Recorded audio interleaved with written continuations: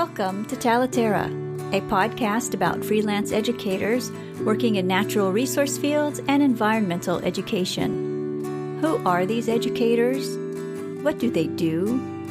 Join me, and let's find out together. This is your host, Tanya Marion.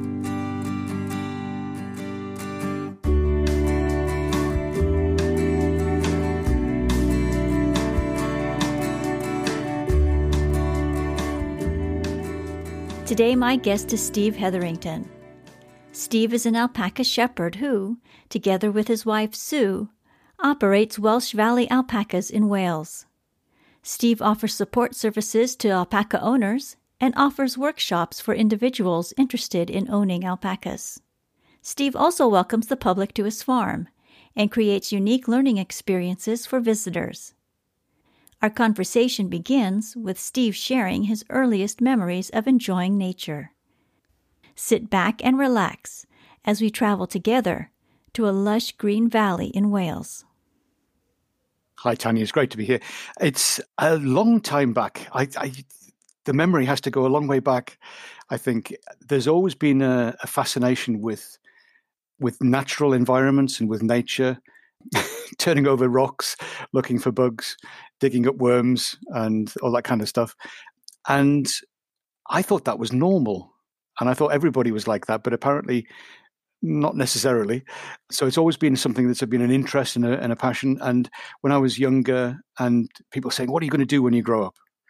And one of the things I thought of was being a vet, which I didn't understand exactly what that meant. I really liked animals. I was a bit off people. I was kind of in that awkward teenage stage, and I was thinking, I don't want anything to do with people, just animals. Working as a vet, you spend a lot of time with people, difficult situations often, and then you have to do not so nice things to animals for their good, but nevertheless, it's a challenging kind of environment, really. And so I was totally off beam in terms of how the reality of that compared with to the thoughts. But yeah, so that was my earliest thing, was right from a young child out in the garden playing, out in the yard playing in the in the soil, and just being fascinated by anything the living. And when did you realize nature was important to you?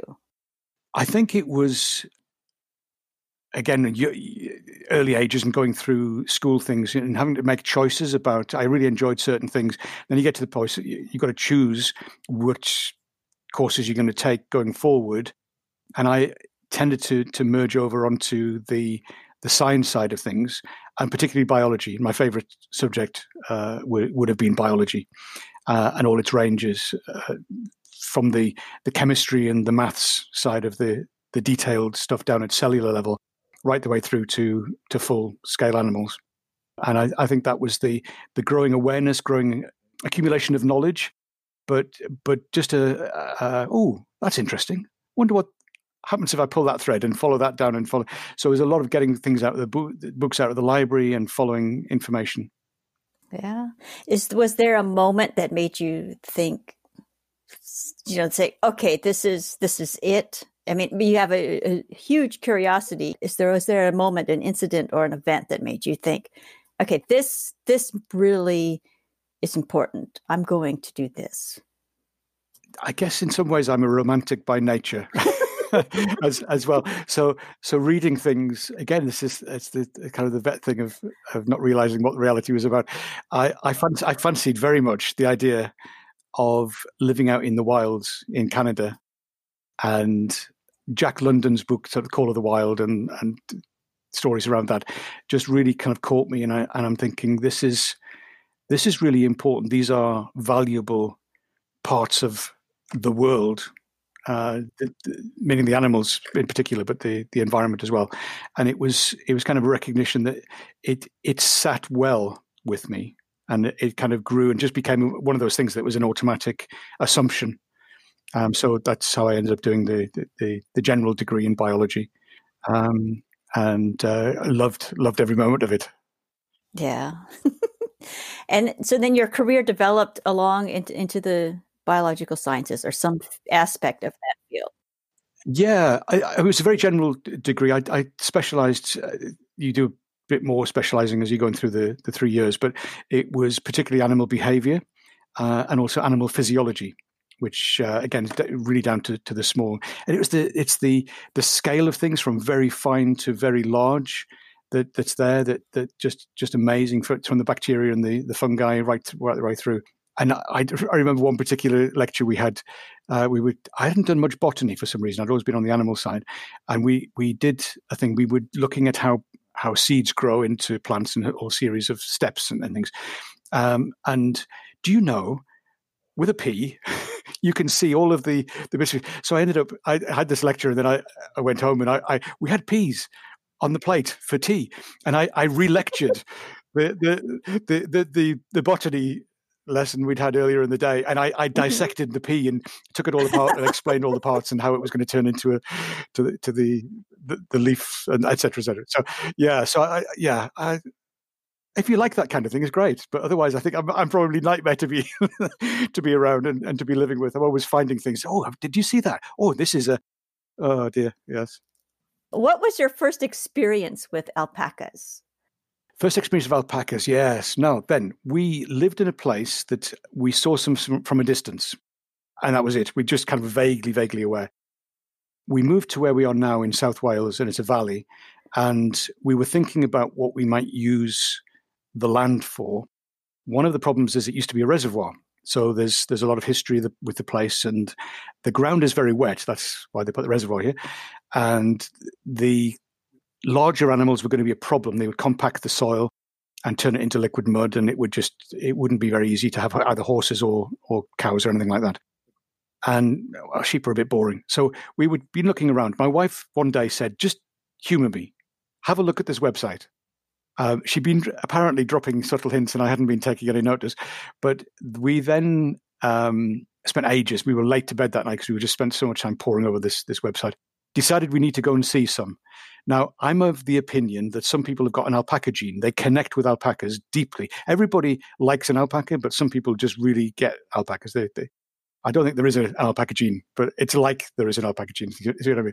Just in case anybody thinks. Anyway, so seeing them, that was it. We very quickly changed our language from vaguely possible to, oh, this, we could have that there. We could, oh, that one. Look at that one. And she was an outstanding, and we still have her. She's one of our, we saw her in the field when we went to visit this farm down in Devon, and we still have her. She's one of our original 5 that we started with. Started with 5 pregnant females, and grew on from there. And that was our first catching the whiff of a scent of something by looking at the website and then actually seeing them and going, oh, yes. And it was, so that was our first experience. So then how did you take your first alpaca home?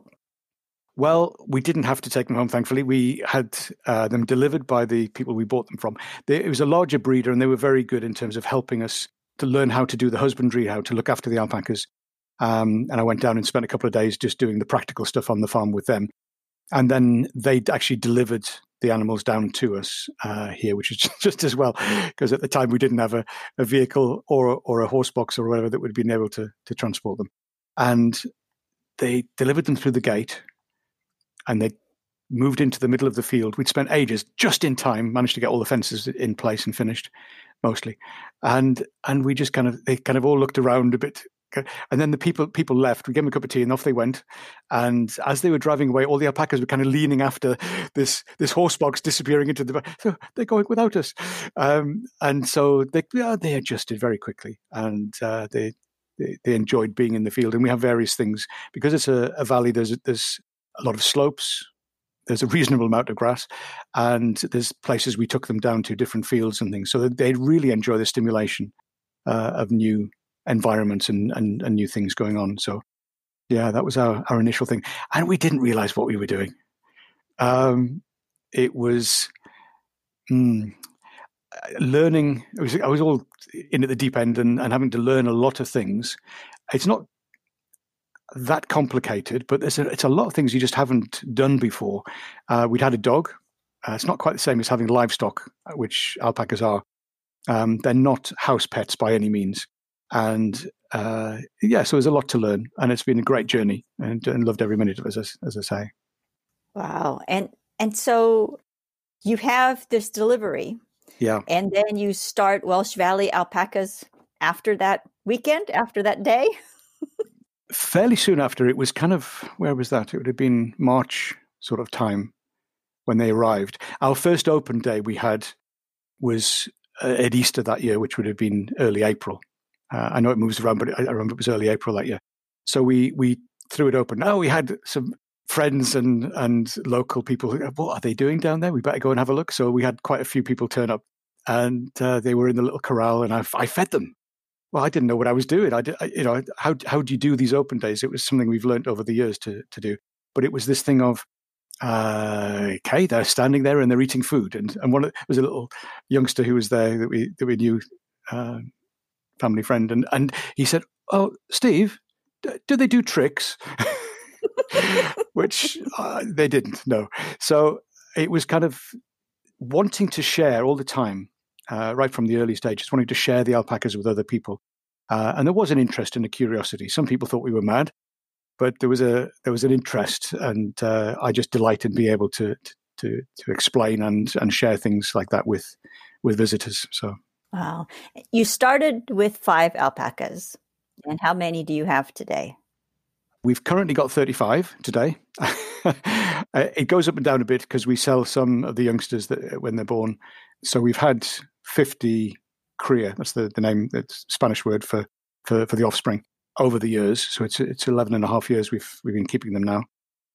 Learned a lot, lost some, etc. As you do when you've got larger numbers, there can be complications, and we've had our share of both ups and downs. But yeah, currently got 35, which is large. For most people have smaller numbers, so they might have 3, 5, 7-ish would be quite large, and then 35 is really quite large.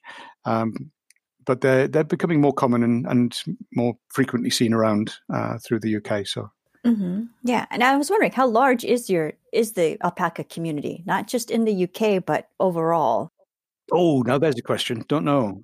I've come across some in the Mojave Desert, Yeah. and other places. They do get around. I mean, they're originally going to be from the high plains, the Altiplano, in South America. So it's Peru, particularly, and Chile, and that kind of area. And that's where they've been for a long, long time, going back to the Incas. And it was probably about 30-ish years ago when in America and Australia they started to become, there was an interest and they started to be imported. And so they're probably about 10, 15 years ahead of us in the UK. There's been a lot of people in America throughout America, up and down, all over the place, and Canada and New Zealand, a large population, a lot of herds in New Zealand, and they got the space. And again, Australia, large herds, and they use the fiber is the product, so it's grown for keeping them for the fleece. Llamas you use as pack animals, so you can trek with them and actually carry weights and things. Alpacas look big, but they're actually full of fluff. Their body is really not as big as they look most of the year, and so the product, as I say, is the fiber.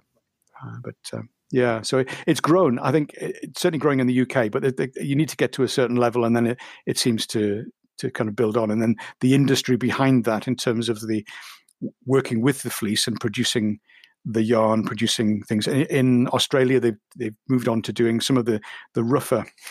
It's still very fine, but compared to other fibers, but the coarser fiber that is not so useful for making a nice scarf around your neck is really good for making high-end carpets. So there's a lot of the fiber is being used in all kinds of ways. When we started, there were things that weren't being used.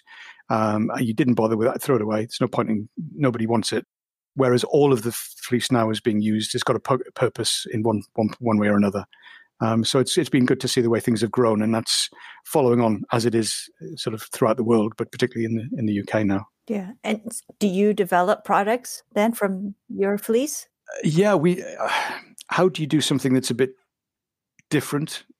We've tended to not go. Now, okay, I've read the book, I've seen the videos on YouTube, I know how to spin. Not as easy as that, and we know that, but I thought I'll have a go. It was interesting, and the the quoted theory is that if you spend 10,000 hours on something, you can become an expert. I didn't have 10,000 hours to spare, and I'm not sure that it would work. Even after that, I would be an expert. So there's a lot of work. It's a skill. It's an art. It's not just a scientific thing. You can't do it just with knowledge. You have to have the feel for it, etc. So we didn't really go down the spinning and the yarn route, but we've been using our fleece to produce things using felting techniques. So it's wet felting. So you card the fiber, lay it out, and then you're using soap. We use a natural olive-based soap, and then the fiber goes in together with the water and the soap. You can work it in together, a bit of energy, and you sometimes get those little lumps in the washing machine or the tumble dryer where you got from sweaters, all the fiber goes together and lint, and it kind of goes into quite a solid compact. That's felted, so you can produce things. So we've done a lot of things. You can get bits of felt you stick on the bottom of chairs and things to protect the floors, but I'm not talking about that. We do scarves, we do a variety of things you could use as artistic things or wall hangings and that kind of thing. So that's been the thing we've been working on. We're currently working on another project, which is secret. No, it's still in the early stages, so we're still sort of working that one through as a replacement clothing item. Which will give you the warmth, the lightness, the insulation properties of the alpaca fiber is just amazing. And it's then a sustainable and a natural product rather than some of all the kind of the outdoor fleece things that people wear, which produce tiny little bits that end up, the bits of plastic end up in the oceans and all that kind of thing. So it's an alternative to that. It's a work in progress. We're still on the journey with that, but that's the kind of thing we've been doing. So early on in your schooling, you had an interest in becoming a veterinarian, and you kind of what I'm hearing is that you kind of shied away from that, and then you've come full circle, and here you are. Yeah, I think it was a reality check about was I going to get the grades, the demand for the competition for the places at university is very high for veterinary work, and also it wasn't quite the rosy viewed thing of working with animals only and not people. So, but we'd had a dog, but I'd never had an opportunity to do the kind of things we've been doing, and I didn't realize there was a shepherd in me just waiting to be expressed. I'd never had the opportunity. I'd worked in an office. After university, I trained in environmental health. So the public health aspect, so it's all the food hygiene and the air pollution and housing conditions, etc. The wide range of things. So that was a very much me kind of shaped job, but it never had the opportunity to express the shepherding side of things until we had the alpacas. And I just found it's just a natural part of me, and I love it. So it's interesting journey for that. Mm-hmm. Yes, because I was wondering what magic do alpacas have? Do you think that people who with this gene that you mentioned earlier, is it the unexpressed shepherd in all of them, or is it something else, do you think? It may be that. I think it may be something else, because there's something when you look at an alpaca. We've got people who come to visit. We do birthday treats and that kind of things. People will come to small groups of people, and then we can spend time among the alpacas. We go and we get in the field with them, and the alpacas are used to that, so they'll stay around. And you're watching the alpacas, and then you suddenly notice they're watching you. And there's something behind the eyes. With sheep, they're a bit kind of a bit dull and a bit kind of not so bright, really. I'm biased, but nevertheless, my experience has been sheep are not quite so bright. And the alpacas, they're looking back at you. You realize that you're being examined as well as you're watching and examining them. And I think there's that kind of connection with the animals. They're very calm and very calming to be around. Generally, apart from when they're fighting, generally very placid and just very, create a calming atmosphere. They're used as intervention animals into hospitals or hospices or with children who have got learning disabilities or that kind of thing. So they have they're very sensitive kind of animal. So there's that kind of interaction with them is quite different to a lot of. There's nothing quite like them. I think is where I would come down to. So you mentioned your public programs. Let's talk about your public programs. Sure. You have organized farm days, open farm days, or sorry, farm open days is Yeah, farm open days. And which are huge ticketed events. You also have you also provide individual learning experiences on the farm. So how did that all come to be? I think it's my natural tendency to want to share, as I was saying earlier, and kind of communicate and share that knowledge. I think that it's general in the environment of, I think, the alpaca industry. The people with alpacas are very happy to talk about alpacas and to share their knowledge with others who are interested and are particularly thinking of owning them. But generally, most people I know who've got alpacas, they'll talk alpacas all day. So it was a way of trying to give people access to the alpacas that might otherwise never have that opportunity. And so we do the open days they got out of hand, really. We became victims of our own success, where we ended up with one bank, but we used the bank holiday, public holidays for them. And we had 240 people turn up pretty much all at the same time. The car park was heaving. I was doing a farm walk, and I had about 60 people in the group. And by the time I got to the place I was going to do the first bit, the tail enders hadn't actually left the car park. So it was too big. I didn't feel so comfortable. So we rejigged things to give a better experience for people. So we do it, as you say, ticketed, and brought the numbers down so it's more manageable. And it shifted slightly in terms of the people who come, but it means that people who are really interested are coming, and they get a better experience, and I'm able to provide that for them. And that works really much, much better, I think. And then we do the training and stuff for people who are thinking about alpacas, who have got alpacas that need help to know what they need to do to care for them. We sometimes get groups, sometimes schools, or there's the Dyers, Weavers and Spinners Guild. There's various around the country. There's various groups that we've had visits from them, and we took them into the room where we've got all the stores of the fleece, and it was like children in a sweet shop. All these ladies were, because they were all ladies at that time, they were absolutely over the moon, and lots of them bought lots of fleece to take away with them. So that was fun. So yeah, there's a general interest, and then there's a specific interest, and we can provide the training and stuff for people if they need that. Yeah. Mm-hmm. You also host tours for birthdays and anniversaries and weddings as well. Oh no, I try to stay away from weddings. It's really difficult. People are keen. They think it's wonderful now, and they've seen pictures of alpacas at weddings, and I'm thinking, oh no, that lovely white dress just doesn't. Oh, the thought of the green spit from the alpacas over the white dress. Now you've got to upset an alpaca to make it spit. People ask, do they spit? Well, they do, and they're usually spitting at each other.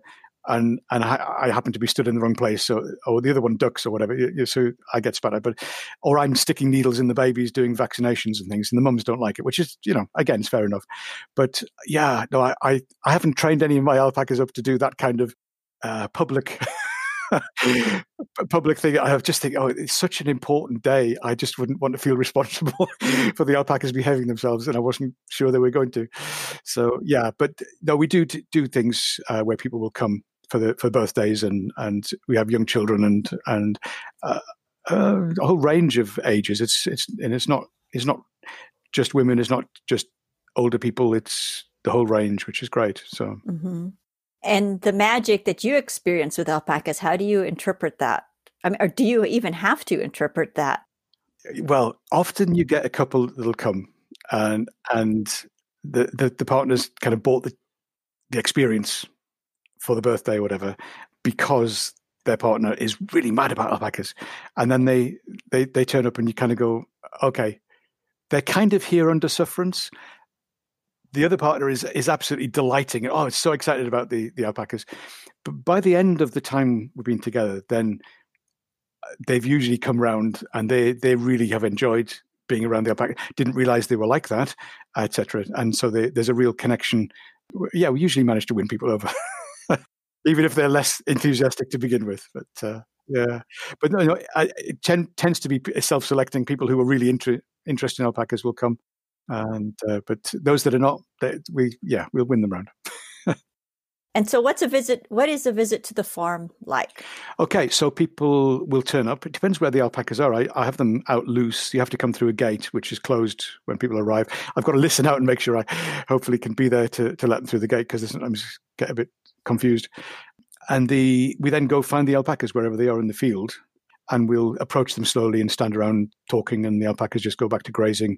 And then they come over and have a little look at us, and they sneak up behind you to have a sniff. They want to check who you are and what you're like, just by having a sniff of you. So that being immersed in the alpacas, and we've got various groups of younger ones and the older males and the larger group of females.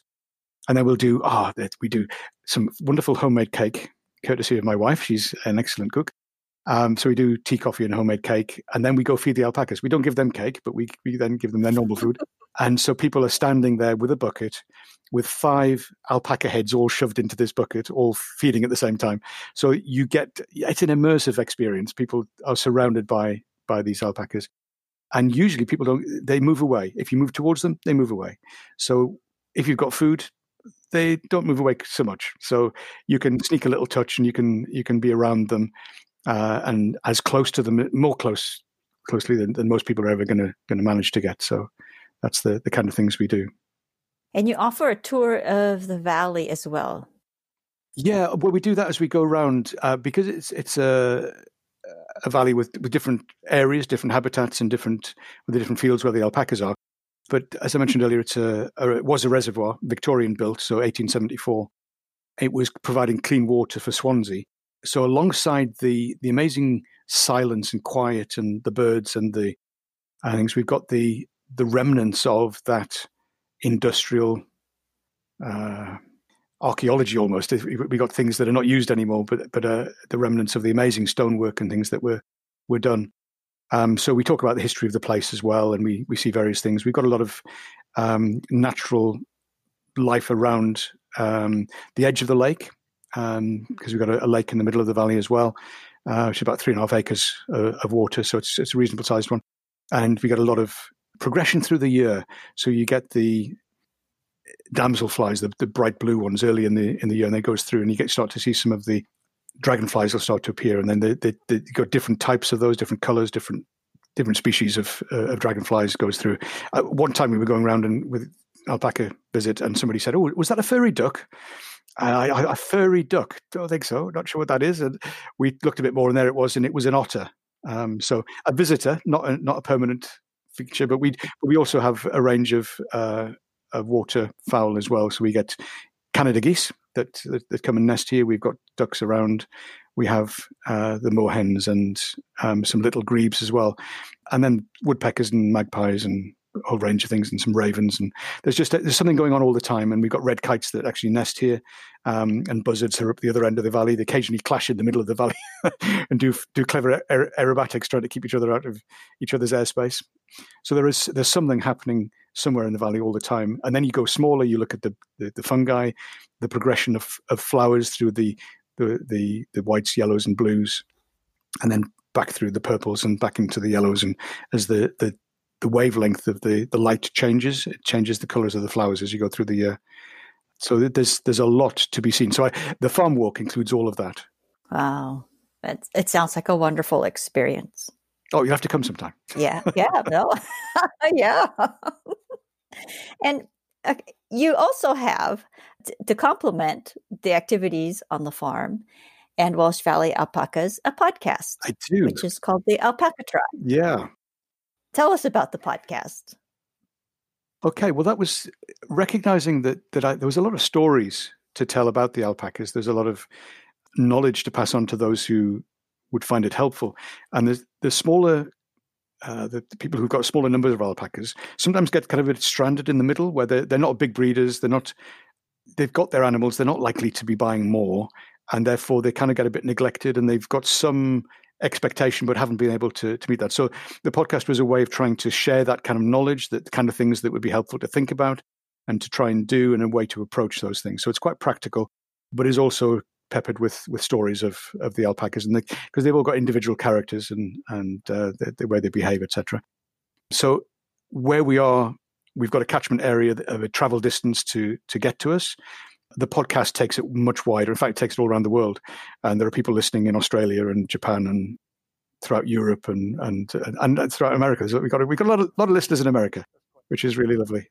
So that's quite an interesting experience, having done the podcast and being able to communicate and kind of paint the pictures with words.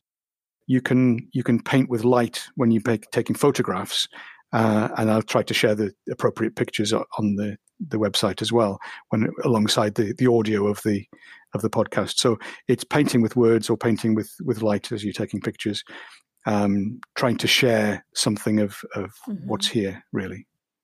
How did you build your audience for your podcast and also for your business? Yeah, well, you've got to kind of, with that, you need to think about who they are and where they live. I'm not thinking about their physical address, but where do they live digitally? Because that's generally the way that you can connect with people. So for some people, they've signed up for an email newsletter, but it's kind of one way. I'm pushing stuff out to them and they receive it. So some of the other stuff, what about, where are the people? There's some large communities on Facebook. With alpacas, people love alpacas, so they take pictures of them and they share the pictures. So Instagram, and then that flowing through into Facebook. So that's where I've found that a lot of my community, a lot of the alpaca connections are based on Facebook. So that's where I've used that as a vehicle to also share details about the events that we've got happening here and the offerings that we're able to make in terms of the visits. And it's therefore trying to make the connections and then be consistent and keep showing up. And doing the weekly podcast and keep doing that so you can draw people's attention to the latest one. And it's not going to be for everybody, because some people are really interested in fiber and some people are really interested in the stories, and some in I want to keep alpacas. So I should talk more about that. And so you can't do everything all the time, but over a period of time you can reach quite a large range of people.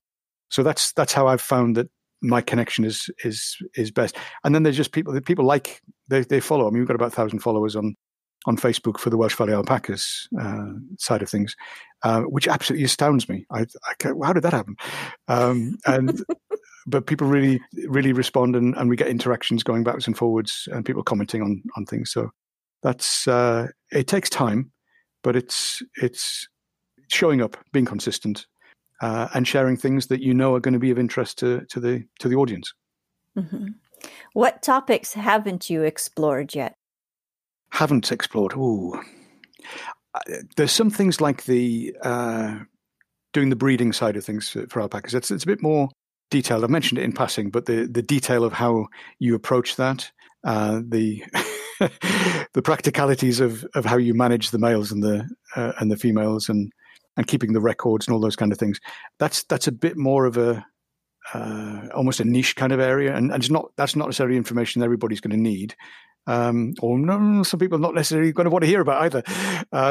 Some people will be interested, but yeah, so that's a tricky one. I'm not sure how to do that appropriately. And some of it, I do realize with a podcast, you've got great the audio and you've got the sounds and some sounds from the barn, etc. we can use at times. But how do you demonstrate in a podcast how to shear or how to trim the toenails of an alpaca? So there's a limitation up to a point. I can put some pictures up, but actually then little video clips and things add into the mix as well, I think. So there's other ways of being able to share. So that some of the stuff I haven't done because it doesn't fit with the audio or with still photographs, but it would be better done as little video clips. So there's another skill set to learn. But there we are. So what's next for you? Is developing video clips next for you, or what else is next for you? I think that's part of it. I think the alpaca tribe is growing in terms of the connections and the listeners. It's ticking along and growing throughout the world, which is, again, I stand amazed by. But I think it's trying to make sure I can carry on getting the stuff to the right people. Not for everybody, but who is it for? Can I make sure that I'm targeting things to them, and trying to find a way of bringing people together. I think there's a benefit in cross connections of people in the alpaca community, and some of the stuff is kind of two-way within Facebook, but it's some people don't get on very well with that as a platform. So I'm looking at other options of having an online community connection there. So that's the alpaca. I think building some of more the international connections You've been doing this independent work for over 11 years.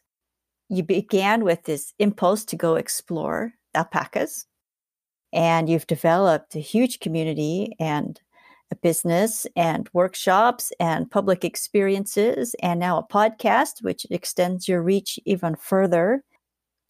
What have you learned about community building through the past 11 years? What would be some advice for someone who's just beginning to build their community or wants to strengthen their community? I think one of the key things that immediately springs to mind with that is it takes time.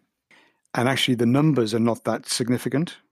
Large numbers don't necessarily mean a good community.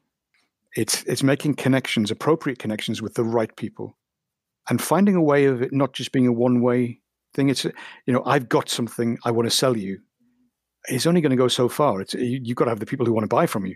But if it's something, I've got something I'd like to share with you, and maybe further down the line, or there are things that you might want to buy as well. But actually, the emphasis is more on the building a connection and a relationship with that group of people, and trying to find a way of those people interacting together as well. That, I think, is a way of having a cohesion in the community, a feeling connected. People know about us, and some have been here, and they feel like they almost belong. Some more than others, and some they come back over and over again, which is great. We love to see people returning, and they arrive as friends. We recognize them, and there's a connection. Oh, it's great to see you again, etc. So that kind of friendliness and openness, and building something for the long term. So it's going to start small, it's going to build, and you need to put in the stage points, and not just see it as a way of monetizing something. I think that's, I think that there may be things that you can sell, and there is a business dimension to what we're doing for sure. But actually, the community building side of it is make the connection, gather the people in whatever way that can be online or it can be physically, and then build slowly over time. But all the time bringing stuff that is of benefit and adding value to people. Yes, very, very good advice, Steve. Thank you. Thank you. Well, thank you for your time. You're very welcome. It's been a pleasure. Really, really good to catch up with you. Thank you for your company today. To learn more about Welsh Valley alpacas and the Alpaca Tribe podcast, visit the show notes. In the show notes, you'll also find a link to the Waterside. It turns out that the people who sign up for alpaca experiences are not the only ones who find the valley and the alpacas magical. People from the corporate world discover magic on the farm too. Learn more in the show notes at talaterra.com.